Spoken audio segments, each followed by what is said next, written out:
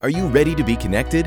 You're listening to the Insured Connection podcast by Pica Group, a pro assurance company, where we provide expert advice for your practice when you need it most. We connect you with industry leaders to discuss timely topics so you can listen, learn, and get back to caring for your patients. Now, let's connect. Happy Wednesday, everyone. Thank you for joining us again here on the Insured Connection, where we bring you, professionals and leaders in the community with respect to various topics as they apply to all of our lines. So everything from our dental care to our lawyers, our podiatrists, as well as our chiropractors. So here today we have Dr. Michael Brody, and you've heard him speak on a number of topics as he has a plethora of expertise, but specifically we will be focusing on cybersecurity as it relates to emails and phishing, all the way to telehealth, and finally to what does it mean for password security as it relates to our EHR. So Dr. Brody, thank you so much for joining us. My pleasure to be here. Thank you for having me.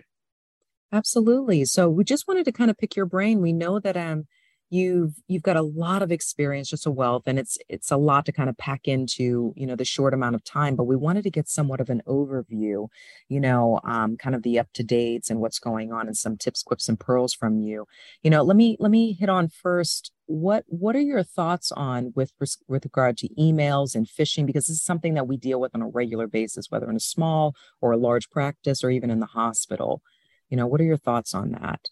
Well, emails continue to be one of the weakest points in medical offices and in businesses across the country in terms of enabling hackers to access data inappropriately. Early on, emails were very, very simple, straightforward, and almost had purpose typos in them. So that way, they knew that people who were clicking on the links in the email were people who were not necessarily the most literate and therefore the most vulnerable to fall prey to the email hacks. And those of us who were more educated would easily recognize those as this is not real and click on them to delete them. Then they got a little bit more sophisticated, where the hackers would break into somebody's email account, get their contacts, and then send emails to the contact list to try and get people to do things inappropriately. And I'm sure everybody has seen emails: help, I'm stuck in an airport, I can't find my wallet, can you send me an Amazon gift card or something? Or I'm traveling, I need to get a birthday present for my niece, would you mind buying an Amazon gift card for her and sending it to them? I'll be happy to pay you back as soon as I get back in town. And we've all seen emails of that nature. And it means that the email account of your friend or colleague has been compromised and a hacker has gotten into it. Now they are getting much more sophisticated, and they are breaking into the email accounts of people inside business. So therefore, for example, they might, if they were able to access the email account of somebody who worked at Pica, then the email would be coming from picagroup.com, and then they would target people inside of Pica with a very well-tailored email. So if they were able to break into Dr. Taubman's account, they might have his account send an email to everyone in Pica saying, okay, we've had this issue. Please log on over here and change your password. And the email would lead them to a site that looks appropriate. They put in their username and password, and the hackers would then have the usernames and passwords of everyone in the Pica who fell for that particular thing. This is known as spear phishing. They're going in and they're targeting, using a high-profile email address to target other high-profile email addresses to get access to systems. Once they're able to get access to the systems, then they're able to break in and put virus on there or steal data. So email hacks are becoming much more sophisticated. Obviously, we have the ones where you get the message, congratulations, you have won a prize, please click here to claim it. And you click there to claim the prize, and your prize is a virus. In fact, a number of years ago, I got an email similar to that, and I looked at it and was about to delete it. And I realized that it was a contest that I had actually entered. And I scanned the email very carefully and realized it was legitimate. I actually had won the prize, which was, I forget, an iPod or something, which I claimed and gave to my daughter. But I almost deleted that email thinking that it was a scam. So sometimes you may have actually won something. But when you get an email that you're not sure is legitimate or not, there are a couple of things you can do to see if it's a legitimate email. One is to use your mouse and hover over any link in the email. And when you hover over that link, it will give you the web address it wants to bring you to. So for example, if you get an email from Pica Group, or that appears to be from Pica Group, and it says click here, and you point your mouse on it, and the mouse has something .cn, which means it's from China, you can be sure that that email did not come from Pica Group. So you can always look at the links in the email and see if the emails go back to picagroup.com, the website, then you're pretty safe clicking on that because it means it did come from Pica. In addition, when you look at the from address that's there may not be from Pica Group, or the reply to address that's there may not be from Pica Group. If you want to get even more sophisticated about it, you can go to your email program and change the view and view the headers. And the headers will give you a lot of very specific detail about the servers that this came through. If you're not familiar with headers, that information may be confusing. But for somebody in your organization, if they're technically savvy, you can have them look at the email and check the headers. Other things you want to do with email is you want to make sure that any emails that you get are scanned in advance for any viruses, and any attachments are scanned in advance for any viruses. So you want to make sure that you have an antivirus program in place that's set up to scan your emails and make sure that it minimizes the chance of viruses coming through. I use the term minimize because viruses can always get through, because a virus may exist that the antivirus program is not aware of yet. So in addition to that, you still have to follow your own due diligence.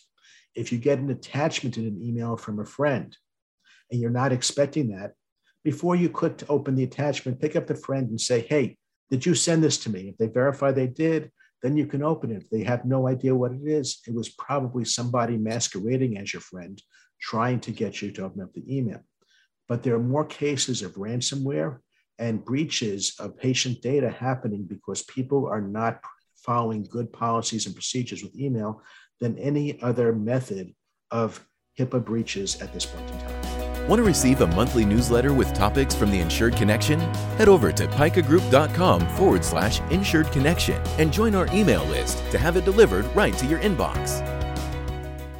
Very helpful. Gosh, I wish I'm sure everybody listening to this thinks that, oh, I wish I would have talked to you or heard you before, because we've all done that for sure, so I appreciate those tips and pearls. What are your thoughts on, obviously we've been living in the middle of a pandemic, and just the joys of that.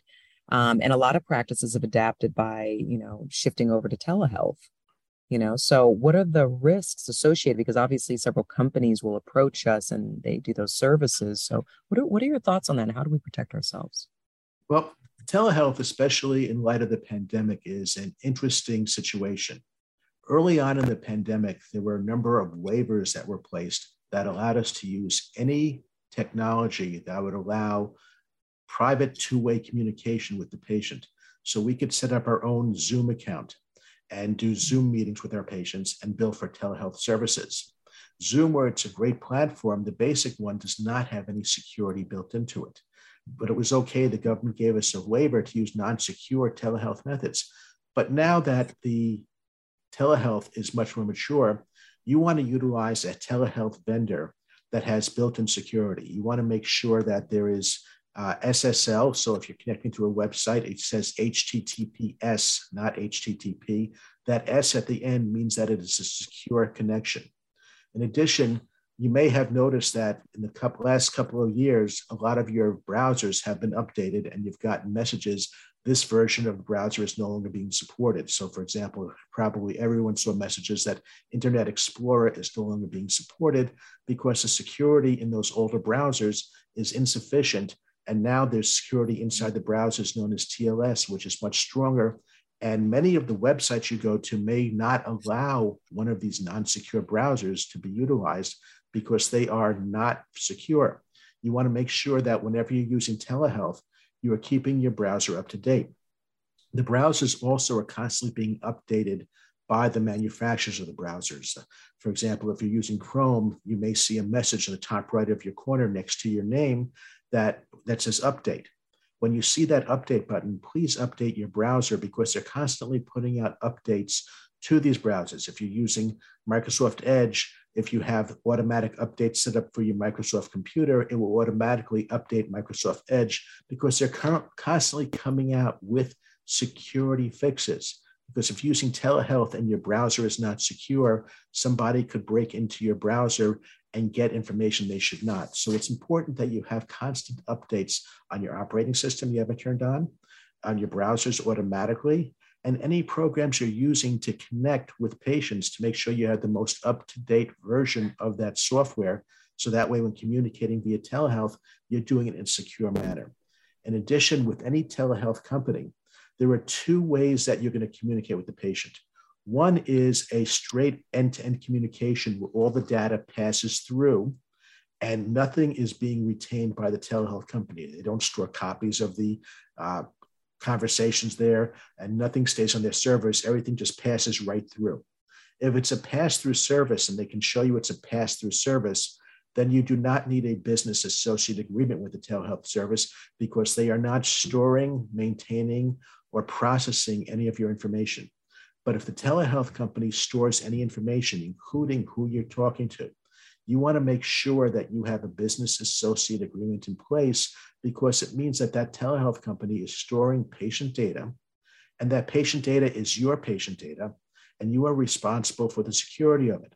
And if you don't have a business associate agreement in place, then that telehealth company is not bound by contract to keep it secure. It's important to remember that when we talk about HIPAA, HIPAA applies to medical doctors.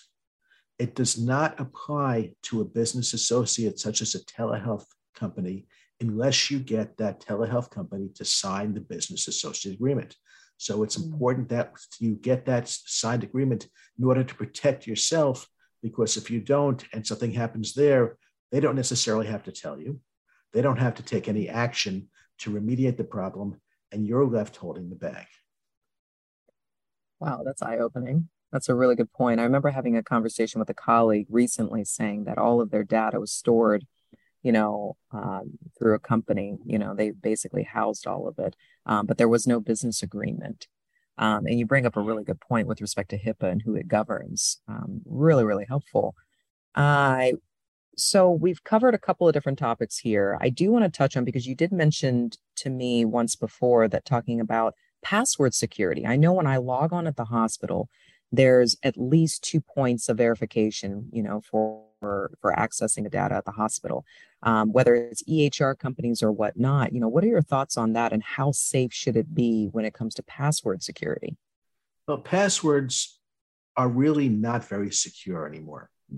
Passwords can be stolen. You can go onto the dark web and find databases of passwords that people have used at various websites. You may have received an email from someone saying, hey, I have your account and this is your password. And it has your password. It may have a password that you used years ago, but they bought an old account. Now, most of us, when we're required to change our passwords, and many systems that we use require us to change our passwords on a somewhat regular basis, we'll make a simple change. For example, let's just say you're a Disney fan and therefore your password is Tinkerbell. When you're required to change it, you may make the next one Tinkerbell 1 or Tinkerbell 2 or Tinkerbell 3. And that's what people tend to do because it's hard to remember all of these passwords. And as a result, the hackers know, okay, if Tinkerbell 1 didn't work, I'll try Tinkerbell 2 or Tinkerbell 10. And eventually they're able to break passwords. So passwords simply are not secure. And with the advent of quantum computers, the ability to do what's known as a brute force attack to figure out people's passwords has become much easier. Now, there's another method of security that's known as multi-factor authentication. Multi-factor authentication is when you log on to a website, it then sends you a code via text message to your phone, and you have to then enter that code into the website, at which point you've entered your username, your password, and then the code you received via text, and then you have access to the website. And you'll find, if you look at it carefully, each of those codes, which may be 6, 7, 8, 9 digits, is good for approximately 60 to 90 seconds, at which point the code expires. This provides a much greater level of protection for the data. In fact, the federal government has come out and said that they expect that when we access patient data over the web or over a computer system, that we should be using multi-factor authentication. So we want to have that in place. We want to ask our vendors, do you have multi-factor authentication available? I want to use it. I want to require that all of the individuals who are working at my practice use it. I know that even when I want to order something on Amazon, I log on to Amazon, I put in my username and password, and then I have an application on my phone called Authy, which changes a 6-digit code every 60 seconds. And I have to go open up that application on my phone and type in that 6-digit code, or I can't even place an order on Amazon. This is becoming the standard for security, and it's something that we should insist on from all of our vendors, because passwords alone simply are not secure enough anymore. That's true. And boy, anyone just listening to this, for any of our lines, we have a tendency to save passwords even. I'm sure you're cringing even hearing that, but that I can imagine, and just like you said, I mean, whether it's Tinkerbell 1 or 2, we seem to do what's easier and not necessarily thinking of, kind of the responsibility that falls on us if we're not being diligent about guarding the information that we have. Very, very helpful.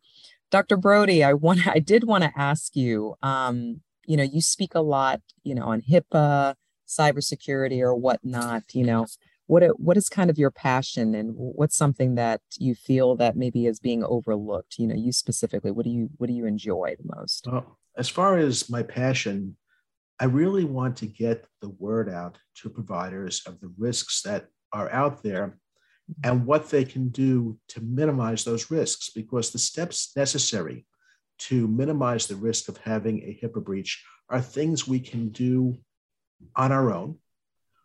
We can do them typically at a very, very low price, and all it takes is a little bit of time and effort. For example, one of my pet peeves are when people set up their networks. You go to the store or you go online and you buy a new router, or you get it from your cable provider, and you plug it in, and it works, and that you're on the internet, and there's no problem whatsoever. But each of these devices, routers, can be managed, and they all have a username and password, and they all come with a default username and password. And I can't tell you how many people do not log into their device and change the default username and password.